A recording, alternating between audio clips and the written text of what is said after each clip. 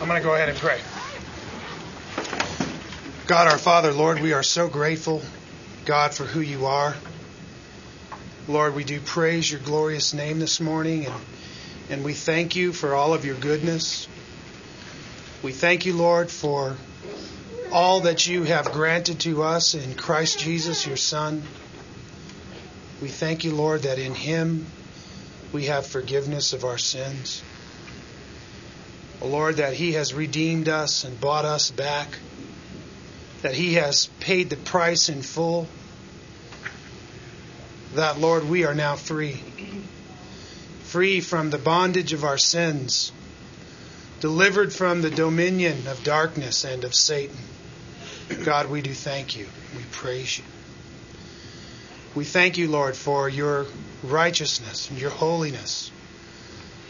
Oh, Lord, we see how beautiful and how perfect you are. And God, we so desperately want to be like you.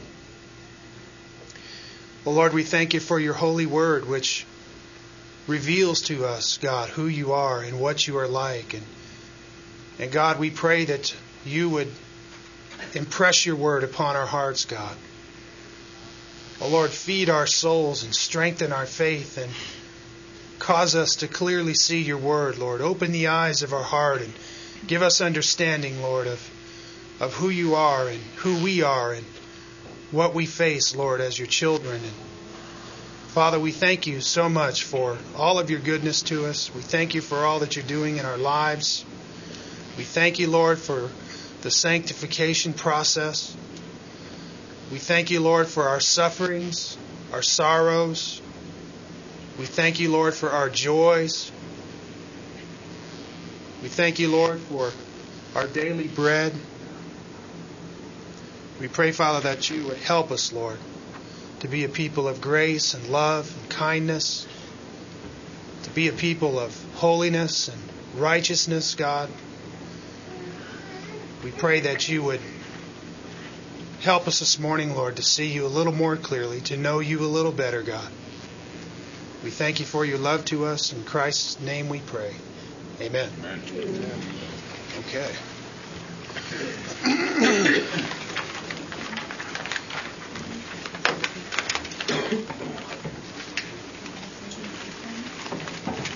Okay, so we're back in our study of Ephesians. This morning I'm going to read to get us the context of our lesson. We're going to be looking at chapter 6, verse 5 and following. I'm going to go ahead and read all of chapter 6. Hear now the word of the Lord.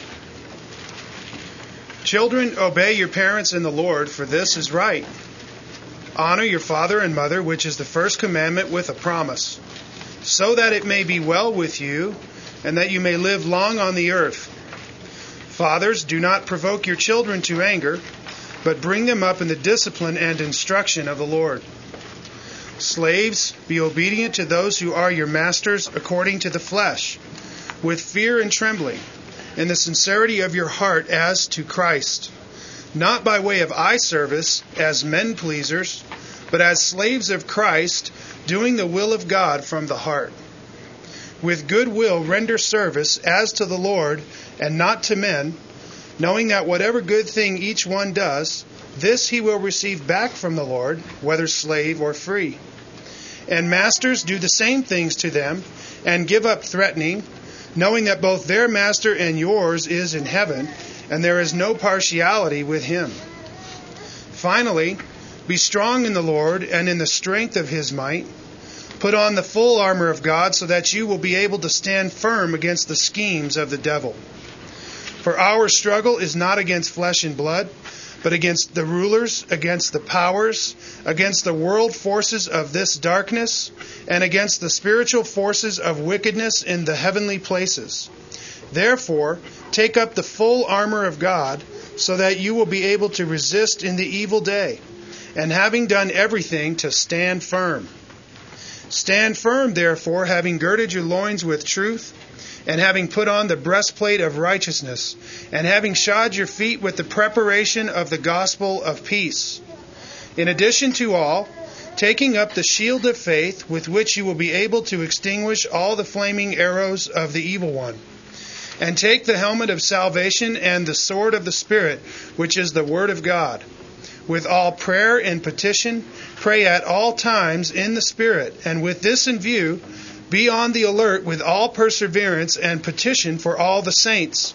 And pray on my behalf, that utterance may be given to me in the opening of my mouth, to make known with boldness the mystery of the gospel, for which I am an ambassador in chains, that in proclaiming it I may speak boldly as I ought to speak. But that you also may know about my circumstances, how I am doing, Tychicus, the beloved brother and faithful minister in the Lord, will make everything known to you. I have sent him to you for this very purpose, so that you may know about us, and that he may comfort your hearts. Peace be to the brethren, and love with faith, from God the Father and the Lord Jesus Christ. Grace be with all those who love our Lord Jesus Christ with incorruptible love. Amen? Amen. Okay. Wow, that's a powerful chapter of Scripture. Would you agree? So, just in brief review, the last 5 weeks, actually, we've been talking about Christian parenting. And we've been looking at chapter 6, verses 1 through chapter 6, verse 4. And discussing there really the duties and responsibilities of parents, as well as the duties of children, Christian children. And so with that, we've had quite a comprehensive look at what the Scripture is really saying there. And I wanted to exhort you that as you read through these Scriptures, to maybe slow down and consider and ponder and contemplate the things that are really being said. And I had pointed out that, for instance, in verse 4, the phrase that says, bring them up in the discipline and instruction of the Lord, really implies something that is really vast. There really is a lot that is being said there by the apostle. He says, in the discipline and instruction of the Lord, and I had said that, you know, in Paul's mind, he has in view something very specific. He's not just suggesting that you should be a good Christian parent and fulfill your good Christian responsibility. But he really is pointing to what those responsibilities are. That it is to bring those kids up, for one. And for two, it is to bring them up specifically in the discipline of the Lord. And specifically in the instruction of the Lord. And I was telling you that how in the Jewish mind, those things had very specific connotations. And I had pointed you to the Shema, which is the passage in Deuteronomy chapter 6, verses 1 through 9. And talking about the fact that the instruction of the Lord meant something very specific to the apostle and to the Jews of that day. And then we were just talking about the whole idea that the Christian faith, because it is didactic in nature, it is a faith where we are constantly learning and teaching and growing in the knowledge of God and in the unity of the faith, and we're learning constantly and continually about who God is and what He is like and what are His purposes in the world and who we are and how we fit into His plan and what He's accomplishing in His kingdom. And there's so much to learn. And the more you learn in the Bible, the more there is that you learn that you don't really know. And the more that you realize that there is to learn. And it's a very didactic faith. It's something where we're constantly and ever continually learning and growing in that knowledge and in that understanding. In fact, Christian life is described as knowing God. In John, he writes and he says, "This is eternal life, to know the one true and living God and His Son, Jesus Christ." And the whole idea of Christian life is coming to know God intimately and having that intimate personal relationship with God, which for us is an ever-continuing learning process because we're finite beings and God is an infinite being. And so we're learning these great mysteries of who God is and what He is like and what all of His purposes are. And this relationship that we have with God is a relationship of knowledge. Just like the relationships that we have in our marriage, in our family, in our workplace. We come to know people How do we know people? Well, we know things about them. We know who they are. We know what they're like. We know how they act. We experience emotional interactions with one another. And these relationships are at all these different levels of knowledge. Their relationships are based on knowledge. Okay? And so this nature of the Christian faith is didactic. We're growing in this knowledge of God. And so with that makes the very nature of Christian parenting didactic.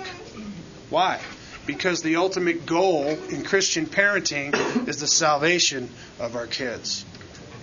If we can impart anything to them, we would give to them the most valuable thing that we have. What is that? That is Christ Himself. God, very God. Amen? So this becomes the whole goal and aim in being a Christian parent. It is to raise those kids up in the fear and admonition of the Lord, and the discipline and instruction of the Lord. So, with that, Paul's going to move on. And this little section that we're looking at really is the last of a very large section of Scripture. He kind of, in chapter 5, he's going through a whole discussion about practical Christian living. He gets to verse 18 and he says, "Do not get drunk with wine, for that is dissipation, but be filled with the Spirit." And then he goes into this discussion about what the Spirit-filled life looks like. And he says, speaking to one another in psalms and hymns and spiritual songs, singing and making melody in your heart to the Lord, always giving thanks for all things in the name of our Lord Jesus Christ to God, and to be subject to one another in the fear of Christ. And so he's talking about the Spirit-filled life and what it looks like. And he's suggesting that we always be continually being filled with the Spirit. And that if we're so doing that, then we're going to fulfill these practices to which he's describing to us what they look like. And so he goes into the whole matter of Christian relationships. And he says in verse 21 that we should be subject to one another in the fear of Christ. And then he goes through and he describes what being subject to one another looks like. And he says, "Wives, be subject to your husbands. Husbands, love your wives. Children, obey your parents. Fathers, do not provoke." Right? And today in chapter 6, verse 5, we come to the statement where he says, slaves or servants. It's even translated in some translations. And then in verse 9, again, he's going to say masters. And so now he's kind of switching from those family relationships of wife, husband, children, fathers, right? And he's going to switch to our vocational relationships. He's going to talk about slaves and masters. And then when he gets to verse 9, really that kind of closes this section. So I wanted to just kind of enlighten to the fact that, remember that Paul is still in this section where he's describing the Spirit-filled life. And even more perfectly, he's describing what it looks like to be subject to one another in the fear of Christ. And he's giving this little list of relationships and talking about what those relationships should look like. And so then when he gets to chapter 6, verse 10, he's going to go into this whole discussion about spiritual warfare. He's going to give us an analogy of what the Christian life looks like using the idea or the concept of warfare. And you don't have to be a Christian long before you realize that you're in the heat of a battle. Amen? As a matter of fact, I think you experience that the first day you're born again. Right? As a matter of fact, it was a great struggle and battle the day you were born again. And the circumstances that the Lord used to bring you to Himself were in some cases very tumultuous. Right? In other cases, you might have been a good Christian kid in a good Christian home, and there wasn't really a whole lot of tossing and churning of the waves. You just one day came to realize that you were in love with Christ, and that by the Holy Spirit. And it may not have been so tumultuous. But you don't have to grow up very long and very old before you realize that this is a dark world. And there are dark forces of wickedness at work. And there is a great struggle. There's a great wrestling. There's a great battle that's taking place in the day-to-day of life. Amen? Amen. And so Paul, he's going to give us a comprehensive discussion of that. And it's a very enlightening passage. Today, we're going to look at, starting at chapter 6, verse 5 through 8. And there it says, "Slaves, be obedient to those who are your masters according to the flesh, with fear and trembling, in the sincerity of your heart, as to Christ. Not by way of eye service as men pleasers, but as slaves of Christ, doing the will of God from the heart. With good will render service as to the Lord, and not to men, knowing that whatever good thing each one does, this he will receive back from the Lord, whether slave or free." And so here Paul is addressing slaves. He's addressing slaves. Now, slavery was something that was prevalent in the first century in most of the world. And, it's interesting. Paul doesn't speak about slavery as a concept here.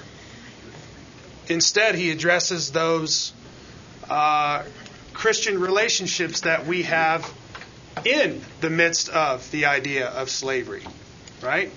He doesn't speak about slavery, its pros and cons, slavery, its values and shortcomings, but he speaks about our practical responsibility as Christians if we are slaves. And then, of course, he goes on into a discussion about masters. But that's something that's interesting to note. And remember, I was telling you, when you read the Scripture, stop for a minute and contemplate what's being said. It's an amazing thing, especially the way the Apostle Paul writes. He will make these little short phrases. And with each phrase, it seems like there's just an ocean of truth that he's discussing. For instance, here he says, "Slaves, be obedient to those who are your masters according to the flesh, comma." Right? Then he says, "with fear and trembling, comma." Right?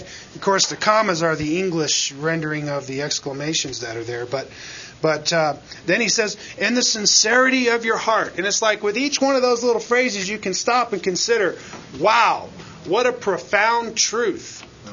What a profound spiritual insight from Paul. What's he really saying here? We shouldn't just read right by this as if there's nothing there.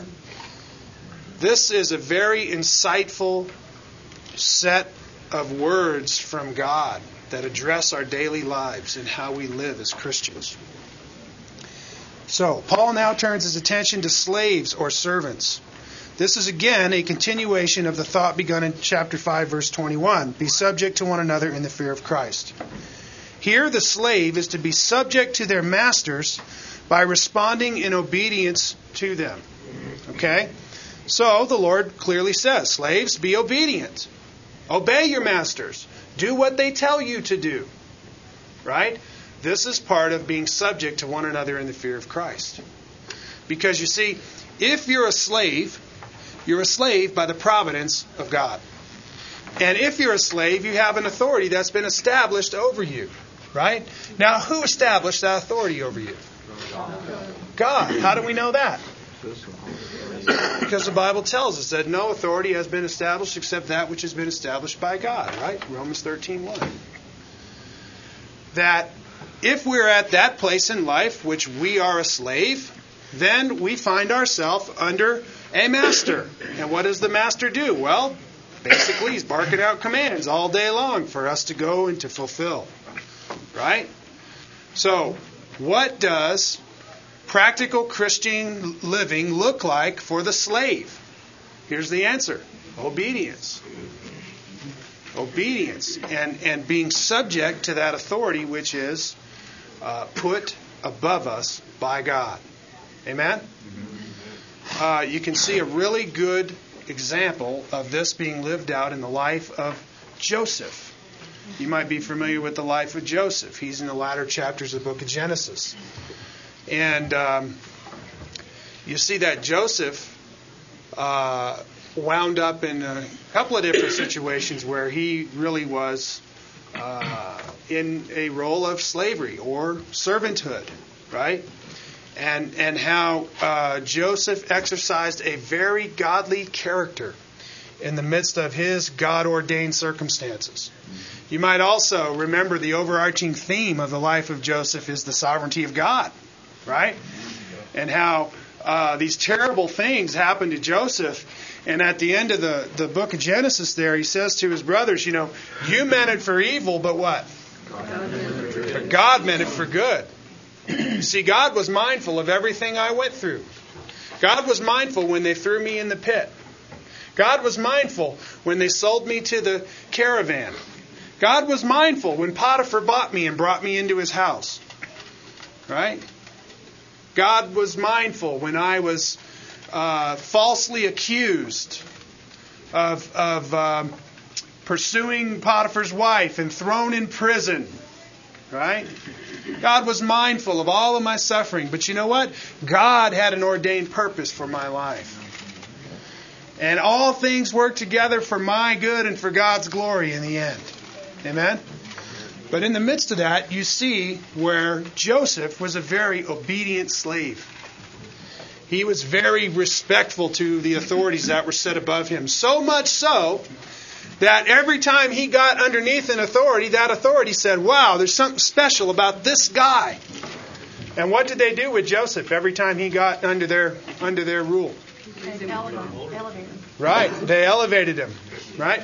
What's it say in the New Testament? What does Peter say? He says, humble yourselves therefore under the mighty hand of God that he might what? Lift you up in due time. Right? What did the Lord Jesus say about that humility? What did he say? He said, he who exalts himself will be humbled, but whoever humbles himself will be exalted. Okay? And so you see how this becomes very practical in our daily life. Most of us work for employers. Most of us are servants. We have these vocational relationships where there's authorities that have been established above us. Right? And many times they're the same kind of authorities that Joseph might have had above him. But we can see the example and the character of godliness in his life. And here we have the crystal clear revelation of the apostle teaching by the inspiration of the Holy Spirit of what that should look like. And so, again, righteousness for the Christian servant, the Christian slave, the Christian employee looks like this. Obedience and submission to authority. Amen? And we've talked about that at some length. But here he says, be obedient to those who are your masters according to the flesh. Your masters according to the flesh is to say your earthly masters, not your heavenly one. Because if we were to say your master according to the Spirit, who would we be referring to? The Lord Jesus, right? He's our master, right? He's our King. He's our God. Amen? So, when Paul refers to masters according to the flesh, this is what he's simply saying. He's saying, I'm talking about your earthly master, not your heavenly master. So that you don't get confused, he says, you slaves ought to be obedient to your earthly masters. Whoever they are, whoever's been set in authority above you. And this, he says, further, is to be done with fear and trembling. He says, be obedient to those who are your masters according to the flesh with fear and trembling. With fear and trembling. The general idea of what Paul is saying is, with great respect. With honor in your heart toward your earthly master. With respect for your master according to the flesh. Right? This is for the benefit of the slaves. Right? I mean, consider how Joseph was treated. You can imagine what some of those places might have been like. Probably wasn't too bad in Potiphar's house, right? But when you get thrown in an Egyptian prison, well, that's liable to be something quite a bit different, right? Richard? Met up with his wife, that's for sure. What's that? Until he met up with his wife. Yeah, it was pretty good until the enemy came with deceitful scheming. Right? When the spiritual force of wickedness began to assault his life and his standing before God. Amen? Okay. So then, this is for the benefit of the slaves, as their masters have authority over them to punish them, that they would not want to incur their discipline. Right? So listen, if Paul's just giving them some practical wisdom, he says, look, if you do what they say, it's going to go well with you.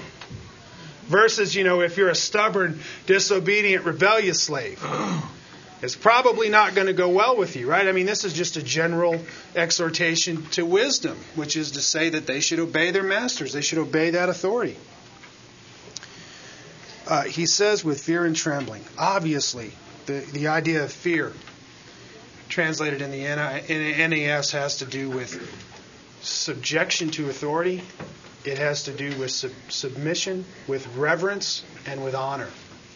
Okay, like he says in 5:21. He says, be subject to one another in the fear of Christ. Right? He's saying in the reverence of Christ. With respect toward Christ. Okay?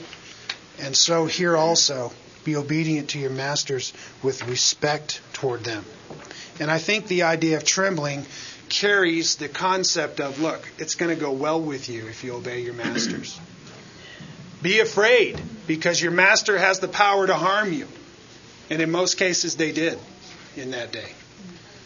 As a matter of fact, if they didn't like a slave, they could even put him to death in some cultures. Right? Okay. So righteousness for the slave or servant looks like obedience, submission, and reverence for authority. Surely this instruction in modern terms would speak directly to employer-employee relations. Okay? So how do we apply that to our life today? Well, just like this. That righteousness for us Christian employees looks like this. Obedience, submission, and reverence for authority. Amen? Amen. Anybody want to comment on that? Rick? I think the bottom line is to be honoring our Lord.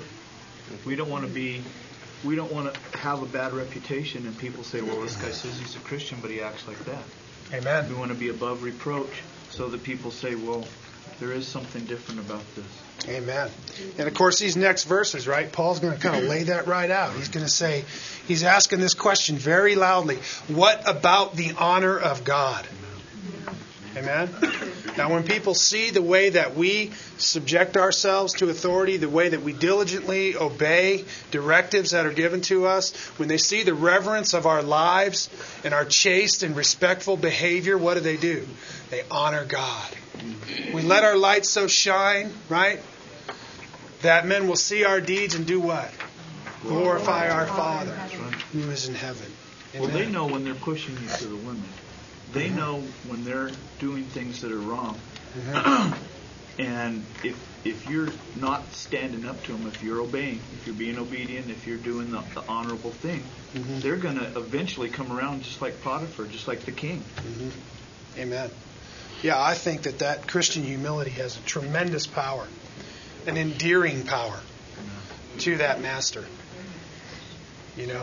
I have a question. Yeah. I can see in most every situation how that is proper and it works and even biblically. Like in a place like Iraq, where you have, someone who is just completely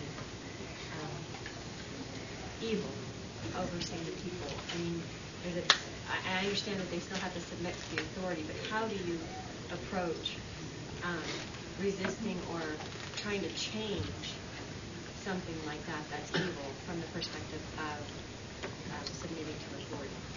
Mm-hmm. Well, trying to change, I don't know that it's really our responsibility as a slave to try and change what is evil. But as far as applying that to our Christian life, right, we are submissive to their authority to what extent?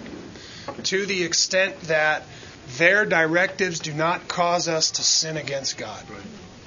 So we are to submit and obey their directives inasmuch as those directives do not cause us to sin against God. So I'm not sure if I'm really answering your question. But sometimes they're placed, but how do you displace them? If they're placed there by God, then what's the justification for displacing them? You don't displace them.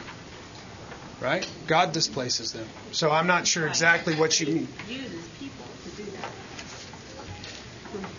I'm sorry. Maybe you should tell me what context you mean. Like you're talking about Iraq. Are you talking about the concept of this democratic government going over there and seeking to dethrone a ruler, that kind of thing? Well, in a sense, yeah. And the people there standing up for the right to displace this evil. I mean, I think that that's right, but I can't really jive it with what you're saying as far as, respecting the authority because God placed them there. Do you know what I'm saying? That it's not just us going over there. I think that they're not an authority over the United States.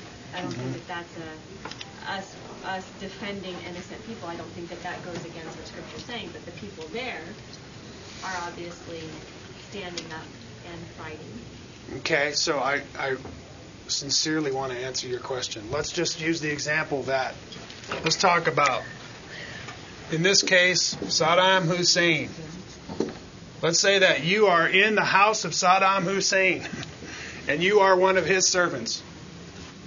Okay? And you're a Christian. How should you behave? You should obey him and submit to his authority with reverence. And insomuch as his directives do not cause you to sin against God, you should obey him and respect him and submit to his authority. So I'm not sure if I'm... A soldier knocks on the door and you let him in. I mean, that's... It's just we don't need to get into this, and I'm sorry. If there was a clear answer, then that's fine. But yeah, there's maybe just not a clear answer. Okay, so again, I'm trying to stick very closely to the text of Scripture here, and I mean we could probably talk about a lot of different issues there. But how would this apply to our Christian life? Well, look at 1 Peter 2:18. There, Peter says, "Servants," he says, "be submissive to your masters with all respect, not only to those who are good and gentle, but also to those who are unreasonable." But also to those who are unreasonable, right? And you're familiar with 1 Peter chapter 2. That's that section where he begins to go and talk about the sufferings of Christ. And he says, to this we've been called, right? That if a man bears up under unjust punishment, that this is commendable in the sight of God. And that we should do such a thing like Christ Jesus, who even though he was reviled, he did not revile in return. Instead, he entrusted himself to him who judges justly. And in his unjust servanthood, that servant in 1 Peter 2 should, with all respect, be submissive to his master, even if he's unreasonable. And he should entrust himself to God who judges justly, right? Because God will judge. God will reward. God will care for you. You live under the providence of God. You belong to God. You're his servant first, right? And so the idea is, even when your servants are unreasonable, even when they're harsh, the Christian is to be submissive, to be respectful, to show honor. And in so doing, they honor God. And they recognize further that God is, in fact, the one who is governing their life by his sovereignty, by his providence. Amen?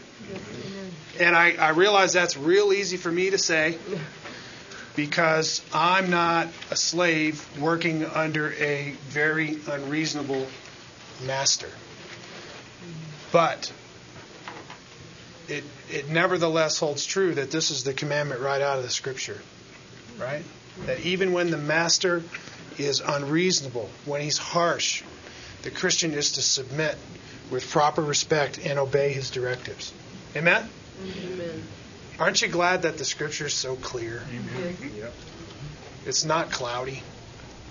God's will is very clearly defined for us. Amen? We don't have to go searching on every high hill to find it. But it's right here for those who seek it. Amen? Seek and ye shall find. Ask and you shall receive. Terry? One big difference between that time and this time, if things get bad enough in our employment situation, we can quit and find another job. They don't have that option. Right. Amen. Right. You have this whole thing about, the authority structure that you live under. And, a certain authority structure of government may provide for certain freedoms that others don't. It just so happens that we live in a culture where we have all kinds of freedoms, like Terry is saying, I mean, in Albuquerque, New Mexico in 2006, if you don't like your job, right, you basically have the freedom to quit your job and go down the street and work for somebody else, right? And that may be very different from other peoples in the world. I mean, you may be in a situation where the only provision for your family is some terrible slavery. Amen? And so it's interesting to consider, all of the different types of circumstances that one may find themselves in. But I'd say that the freedoms that we have in American society are many. Are they not? We should be thankful for such freedoms. Amen? Okay. But look what he says. He says, with fear and trembling, in the sincerity of your heart, as to Christ, not by way of eye service as men pleasers, but as slaves of Christ, doing the will of God from the heart. Now just read that slowly and look at all of the divine truths that are being laid out by the apostle one after the other. The first one, in the sincerity of your heart. Stop right there and think, what is he saying to us? Right? He's saying, do what you do with sincerity. Do what you do from the heart. Mean it inside your heart when you do it. Amen? And look at the next one. He says, as to Christ. Think about that. That's the only way you can do it, as to Christ, because that's hard. To be beaten maybe and punished and everything and be sincere in your obedience unless you're doing it for Christ. Amen. Certainly in that difficult situation, it's very much that way, right? But of course, in America, with all the freedoms that we have, it's rather easy to do it in other ways, right? But if you want to be obedient to God, surely that's the only way you can do it, right? Or you can do it the disobedient way. What would that look like? Well, it would look like by way of eye service, as a man pleaser, right? As a slave of what? Sin and of yourself, seeking your own welfare and not the honor of God. Amen? So, but the Christian really doesn't have much choice, do they? Because we do live for a heavenly master, don't we? Amen. And so our service should be done in the sincerity of our hearts, as to Christ, as if we were serving the Lord Himself. Amen? Here Paul points to the genuine heart of the Christian servant. He's looking at the heart. He's talking about what's inside. Amen?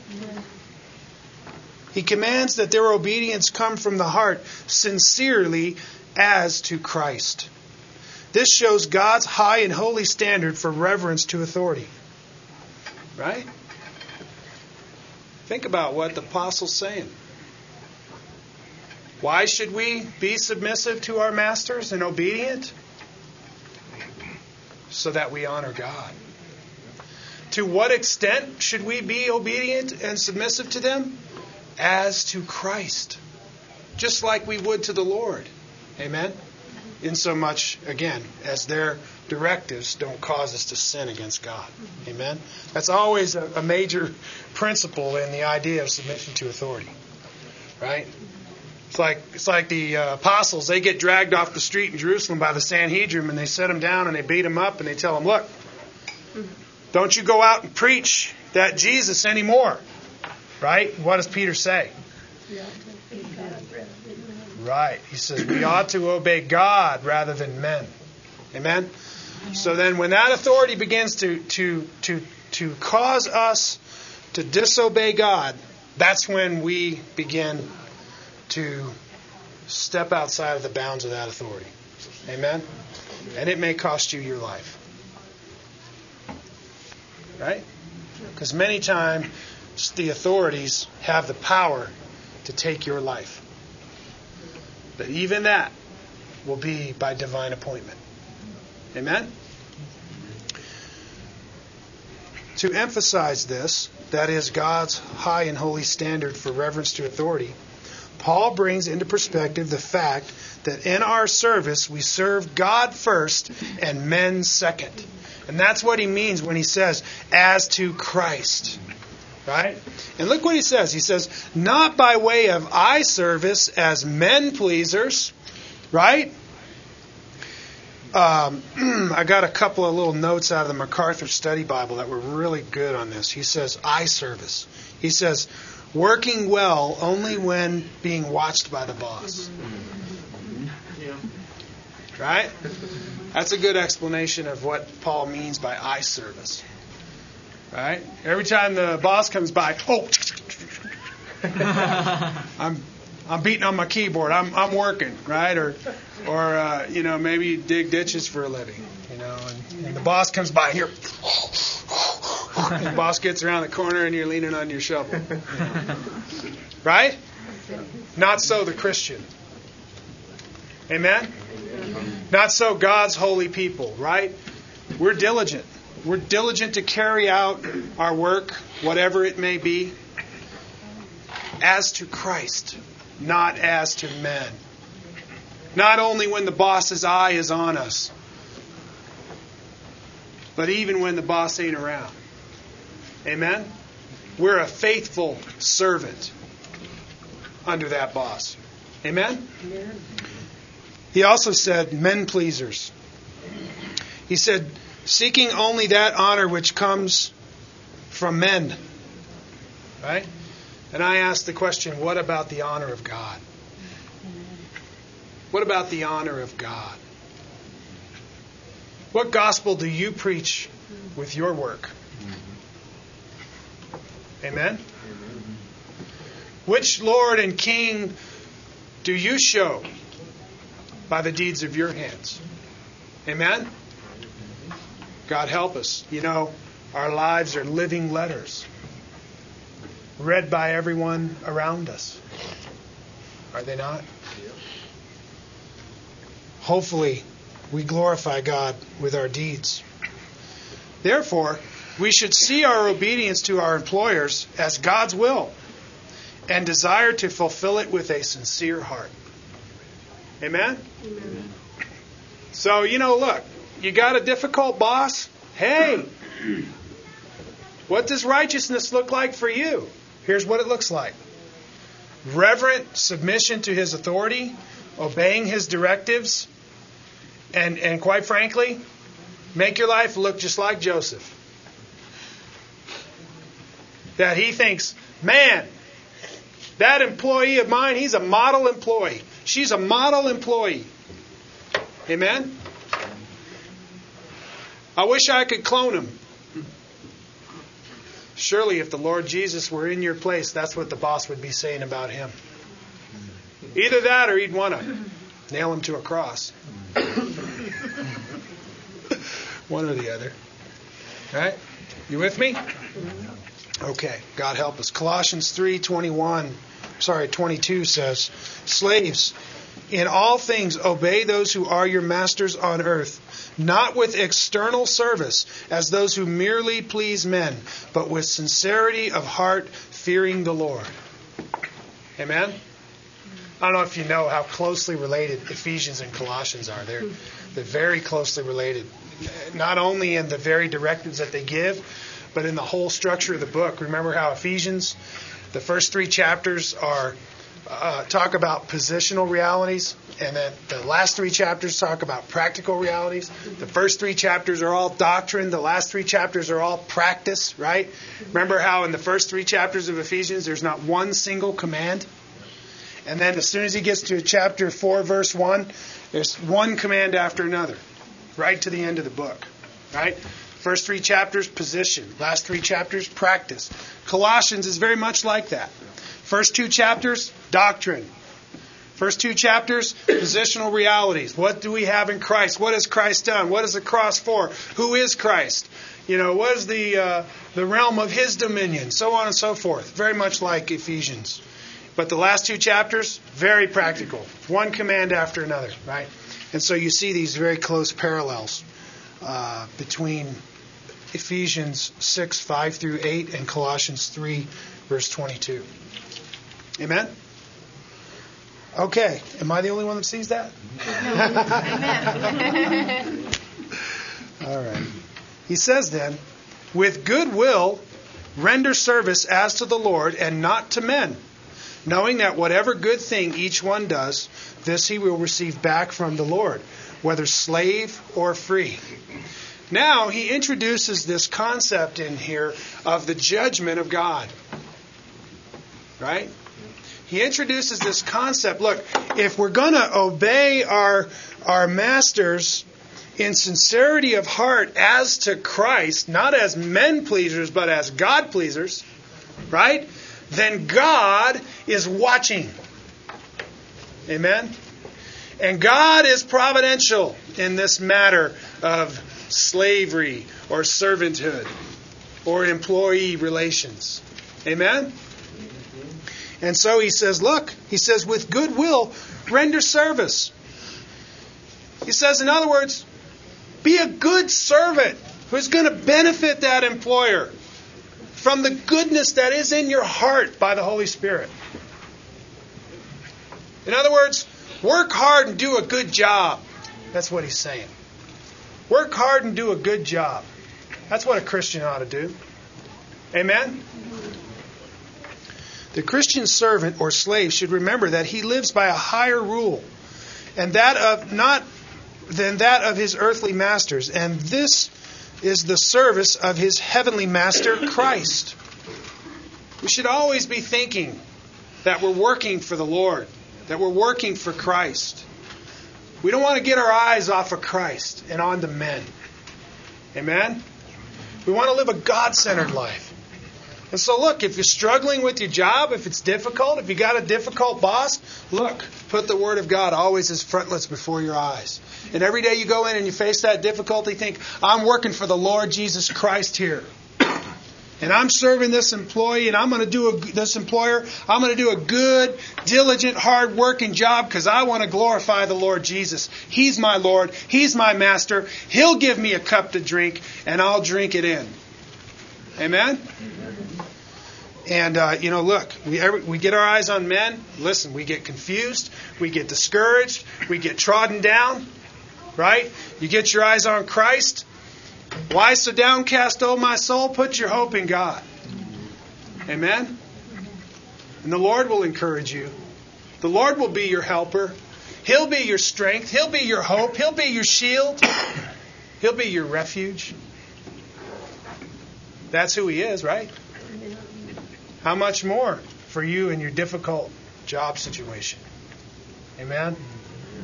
It may not be easy, but the Lord will walk with you. And He will strengthen you. And that's His promise for you. Amen? Even though I walk through the valley of the shadow of death, I will fear no evil. Why?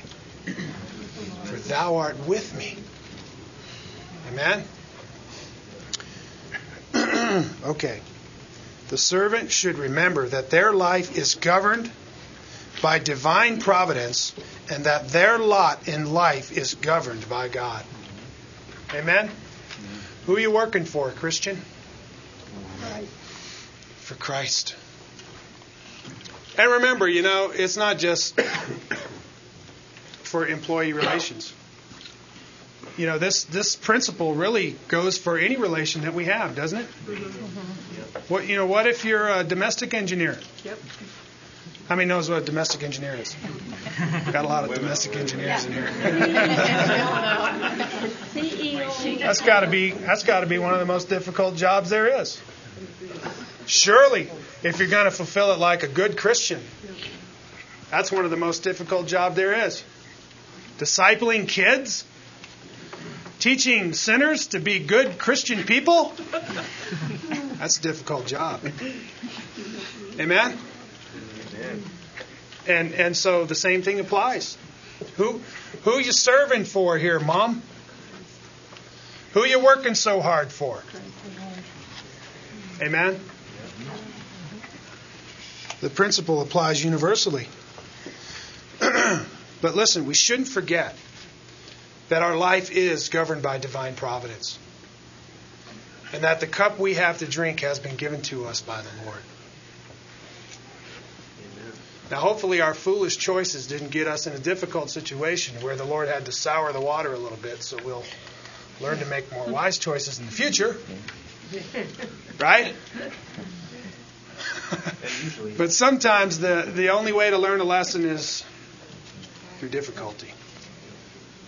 You know, there are some virtues that the Christian has to learn, and the only way to learn them is through suffering. Let me tell you about one. It's called patient endurance. Patient endurance is a Christian virtue. But I'd like to know how you'll possibly learn that without something to patiently endure. Amen? Wow. And I would also suggest that is something that is a constant, ongoing lesson that we're all learning as Christians. Patient endurance. Why? Because it is part of the divine character and you're being conformed into His image. Amen? Think how the Lord has had to patiently endure with me. Amen? So I should learn to patiently endure with others. Amen? It's a good fruit of the Spirit. Patience. Suffering without complaint, but with thanksgiving instead. Amen? Okay. So, he says then that with good will they should render service as to the Lord and not to men. Right? As to the Lord and not to men. This is to say that they remember that they serve God first and men second. They serve God first and men second. When we work as to the Lord, not as to men. Whatever you're working at, you're working for the Lord. Amen? Why? Because that's what your life is for. That's why you were made. What's the chief end of man? To glorify God and enjoy Him forever. Why does the creation exist? For the purposes of God. Why?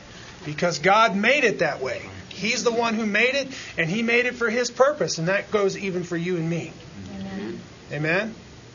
God made us. Our life belongs to Him. Amen? And so whatever we do it what?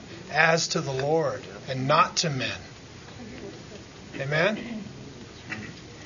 God help us to remember that.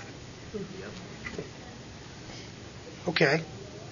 Further, that the good hand of providence will be in the last, the hand which renders reward to them. Think about this. God is watching. What's Paul say here? He says, knowing that whatever good thing each one does, this he will receive back from the Lord. Whether you're a slave or a free man. You're working for God, he says, and God is going to render to each one according to His good will, according to His good purpose.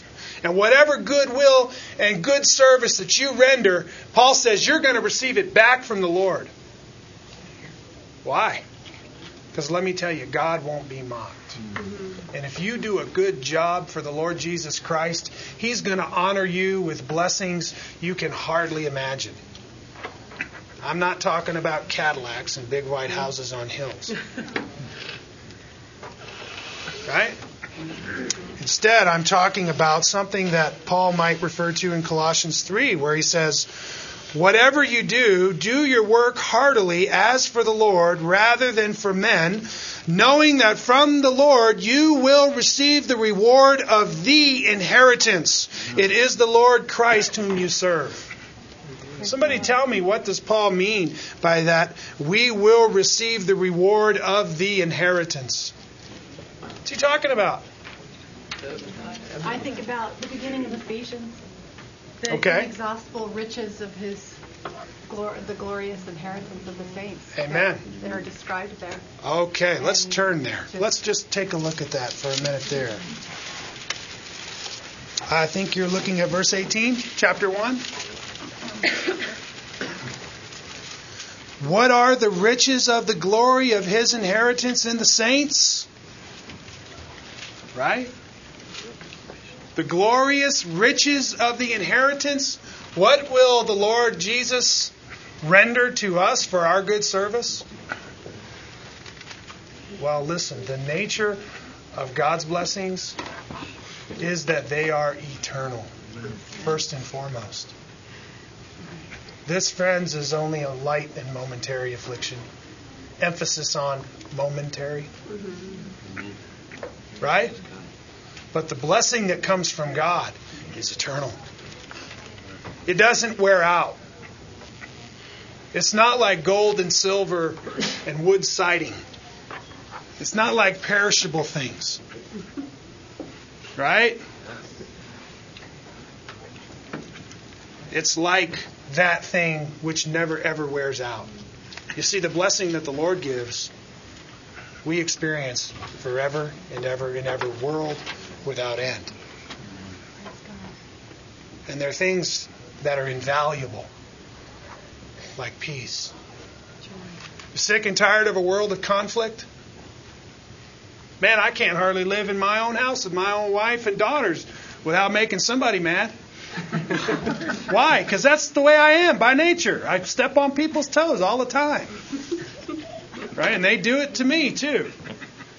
Why? Because we live in a fallen world. And things aren't perfect down here. It's a battle. It's a struggle. Amen? Right? You go to work and, you can't even park in your parking spot without getting somebody fired up. Right? You with me? If it's not that, it'll be something else, right? But what about peace in the kingdom of God forever? How about never again any conflict? As long as the days of eternity continue on forever and ever and ever.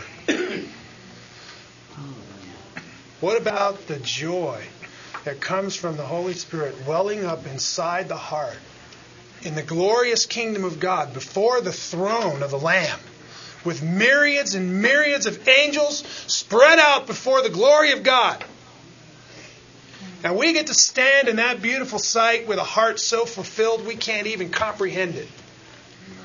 And those days will never end. And, I just see this thing of, turn to chapter 2, verse 7. And there it says, so that in the ages to come he might show the surpassing riches of his grace and kindness toward us in Christ Jesus. Tell me, in the ages to come, what will it look like for God to show us the surpassing riches of his kindness to us in Christ Jesus? I keep trying to explain this. I just have this vision where we're in heaven and there's God and we're like totally in awe. Right? And it's like every moment is a new unfolding of some glorious, beautiful thing of God. And it's like we look over here and whoa! And all the myriads of heaven look over there and they go, whoa! And then God turns his head this way and we look back and wow! And it's just one unending, unfolding, glorious, beautiful, overwhelming joy of fulfillment of seeing God himself in heaven forever. And my words aren't even scratching the surface of what the beauty of God must be like. Do you know what the simple promise that they will see God holds in store for us? I tell you, it is something far beyond your comprehension. Right?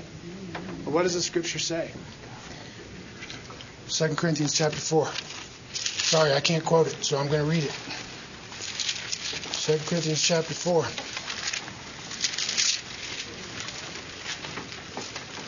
Verse 16, he says, "We do not lose heart, but though our outward man is decaying, yet our inner man is being renewed day by day. For momentary light affliction is producing for us an eternal weight of glory far beyond all comparison."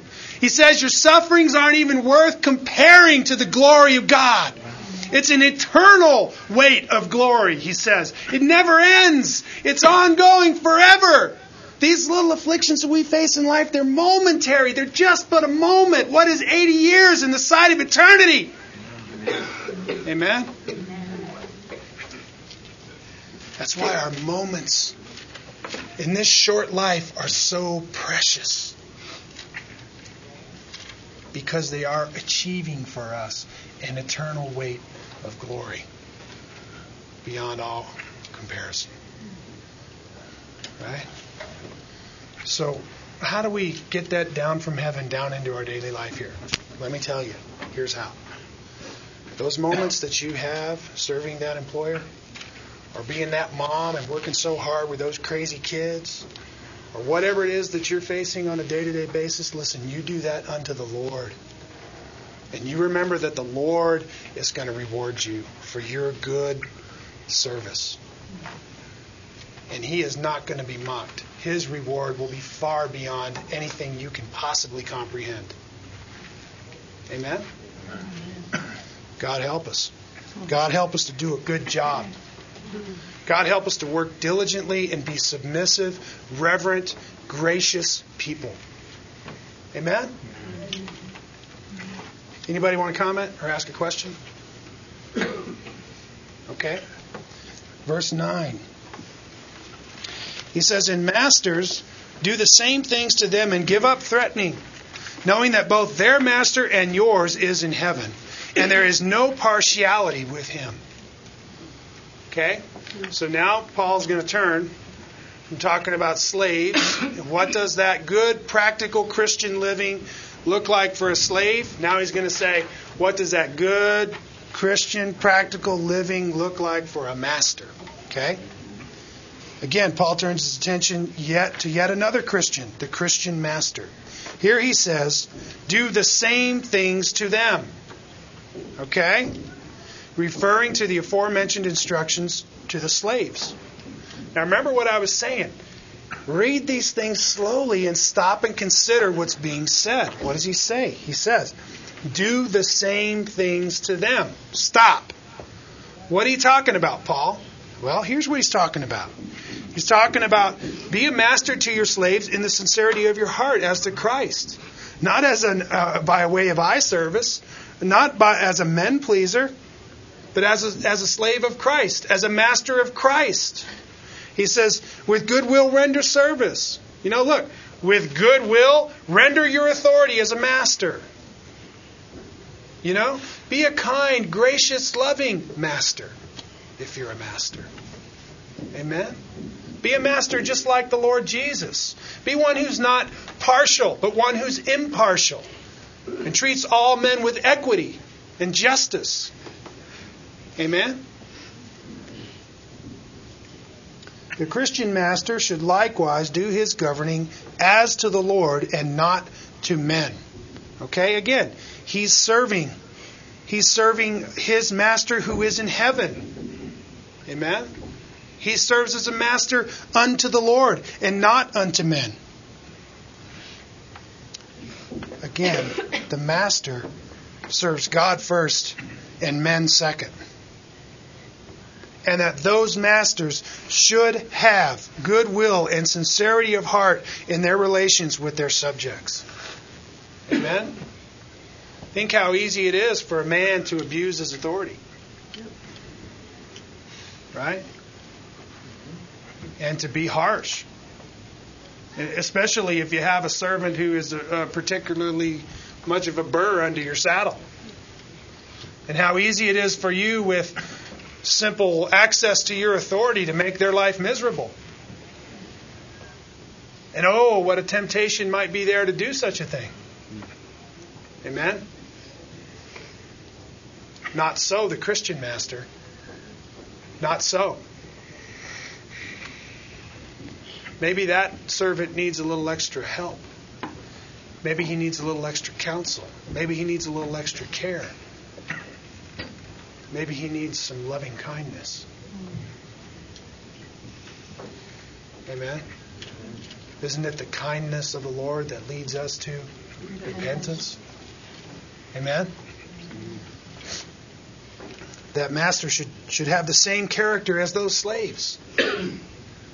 He should have a good, godly, submissive, gracious character. Amen? God help us. This he makes clear when he states that both their master and yours is in heaven, and there is no partiality with him, so that even these Christian masters should have no partiality as well. You know, he points to Christ and he says, there's your example for being a master. There's your example for being a boss. There's your example for being an employer. That you have a sincere heart. That you don't show partiality to people. But that you diligently carry out those things as unto the Lord. Amen? Colossians 4 puts it like this. He says, Masters, grant to your slaves justice and fairness, knowing that you too have a master in heaven. Right? And again, he introduces this concept that, look, God is watching. God is watching. He is the Lord. He is our master. We serve Him. Amen? Paul exhorts the masters that they should give up threatening and to treat their subjects with impartiality. This has long been the standard of God for ruling over servants. Masters are to treat servants with that good character which is consistent with God Himself. You can look as far back as Leviticus 25:43, and there it says, You shall not rule over your servant with severity, but are to revere your God. In other words, what does reverence to God look like if you're the master of a slave? It looks like not ruling over him with severity. Not being severe in your judgments, in your directives. Right? But instead being what? Being gentle. Being just. Being impartial. Right? God help us. How many of you would like to work for a boss like that? Amen?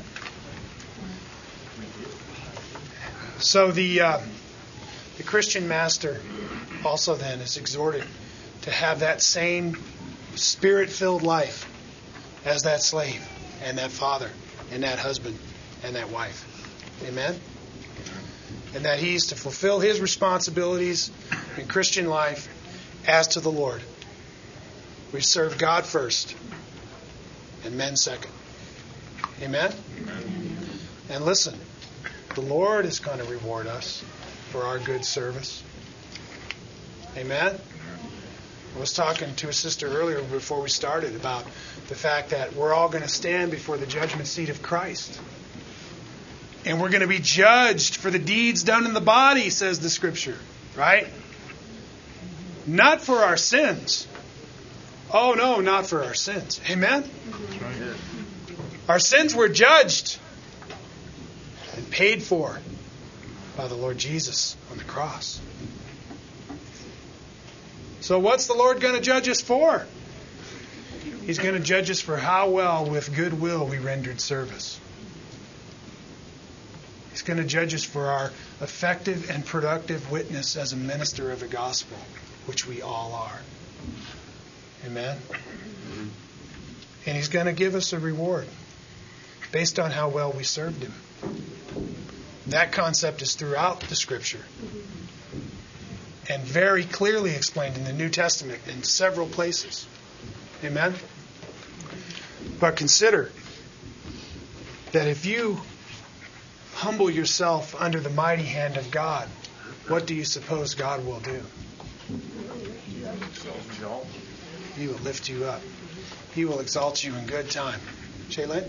Well, I was just saying that, it makes, first and foremost, you as a master are supposed to do it for God, but I work for you guys, and so working in a Christian environment makes work so much better. I worked at Walt Disney World, and it just, you don't want to go to work. You hate going to work, you don't want to go there, and so it just, you're less efficient. So it also makes the work environment a lot more efficient if you are doing what God wants you to do, because it makes employers want to come and work for you and do what you want to say because you're doing it out of love and you're doing it for God. Amen. So that's a good application for us. Even as much as a good, hearty service like Joseph performed endeared those who were his masters into lifting him up, right? Would not also, therefore, a good character Christian who is your boss or your master endear your employees to you likewise? Amen? I mean, it's just an aroma of Christ that's so pleasing. It's so sweet, isn't it? Amen? And that ought to be the aroma that we carry around with us in our Christian life. How do we do that? By living our life out practically like God has so clearly explained to us. Amen? God help us to carry it out. So I want to tell you, I got to recommend these books to you before we leave. I didn't realize it was so late. This is William Gurnall. Okay? He's a Puritan author, and he's written these books called The Christian in Complete Armor. This is an absolutely fabulous read, and it's a treatise on the passage of Scripture, Ephesians chapter 6, verse 10 through 17. And it's talking about the armor of God and what all it means and so on and so forth. This is a must-read, I would say, for every Christian. If you've ever seen these, you know exactly what I'm talking about. The guys who recommend this writing on the front page are the big guns, like Spurgeon, he's in there. J.C. Ryle, he's on the front page saying, you got to read this, Christian. Okay? This is good stuff. Christian in Complete Armor. Christian in Complete Armor, William Gurnall. So I just want to tell you that the coming couple of weeks, we're going to be talking about spiritual warfare. What is it? What does the Bible say about it? Give us an understanding of what the Scripture really says about these things. And we're going to be doing a discourse on Ephesians 6, verses 10 through 17. So you don't want to miss that. Shall we pray? God our Father, we are so grateful for your love to us. We're grateful, God, for your clear, concise instruction. God, we pray for strength that we might live out these commandments and that we might glorify you with all that we say and all that we do, Lord. Father, we want to please you, and so we ask for your help, God. Impress these things upon our hearts, fix them in our minds, God, and strengthen us to carry them out with our hands. We love you and we honor you in Jesus' name. Amen.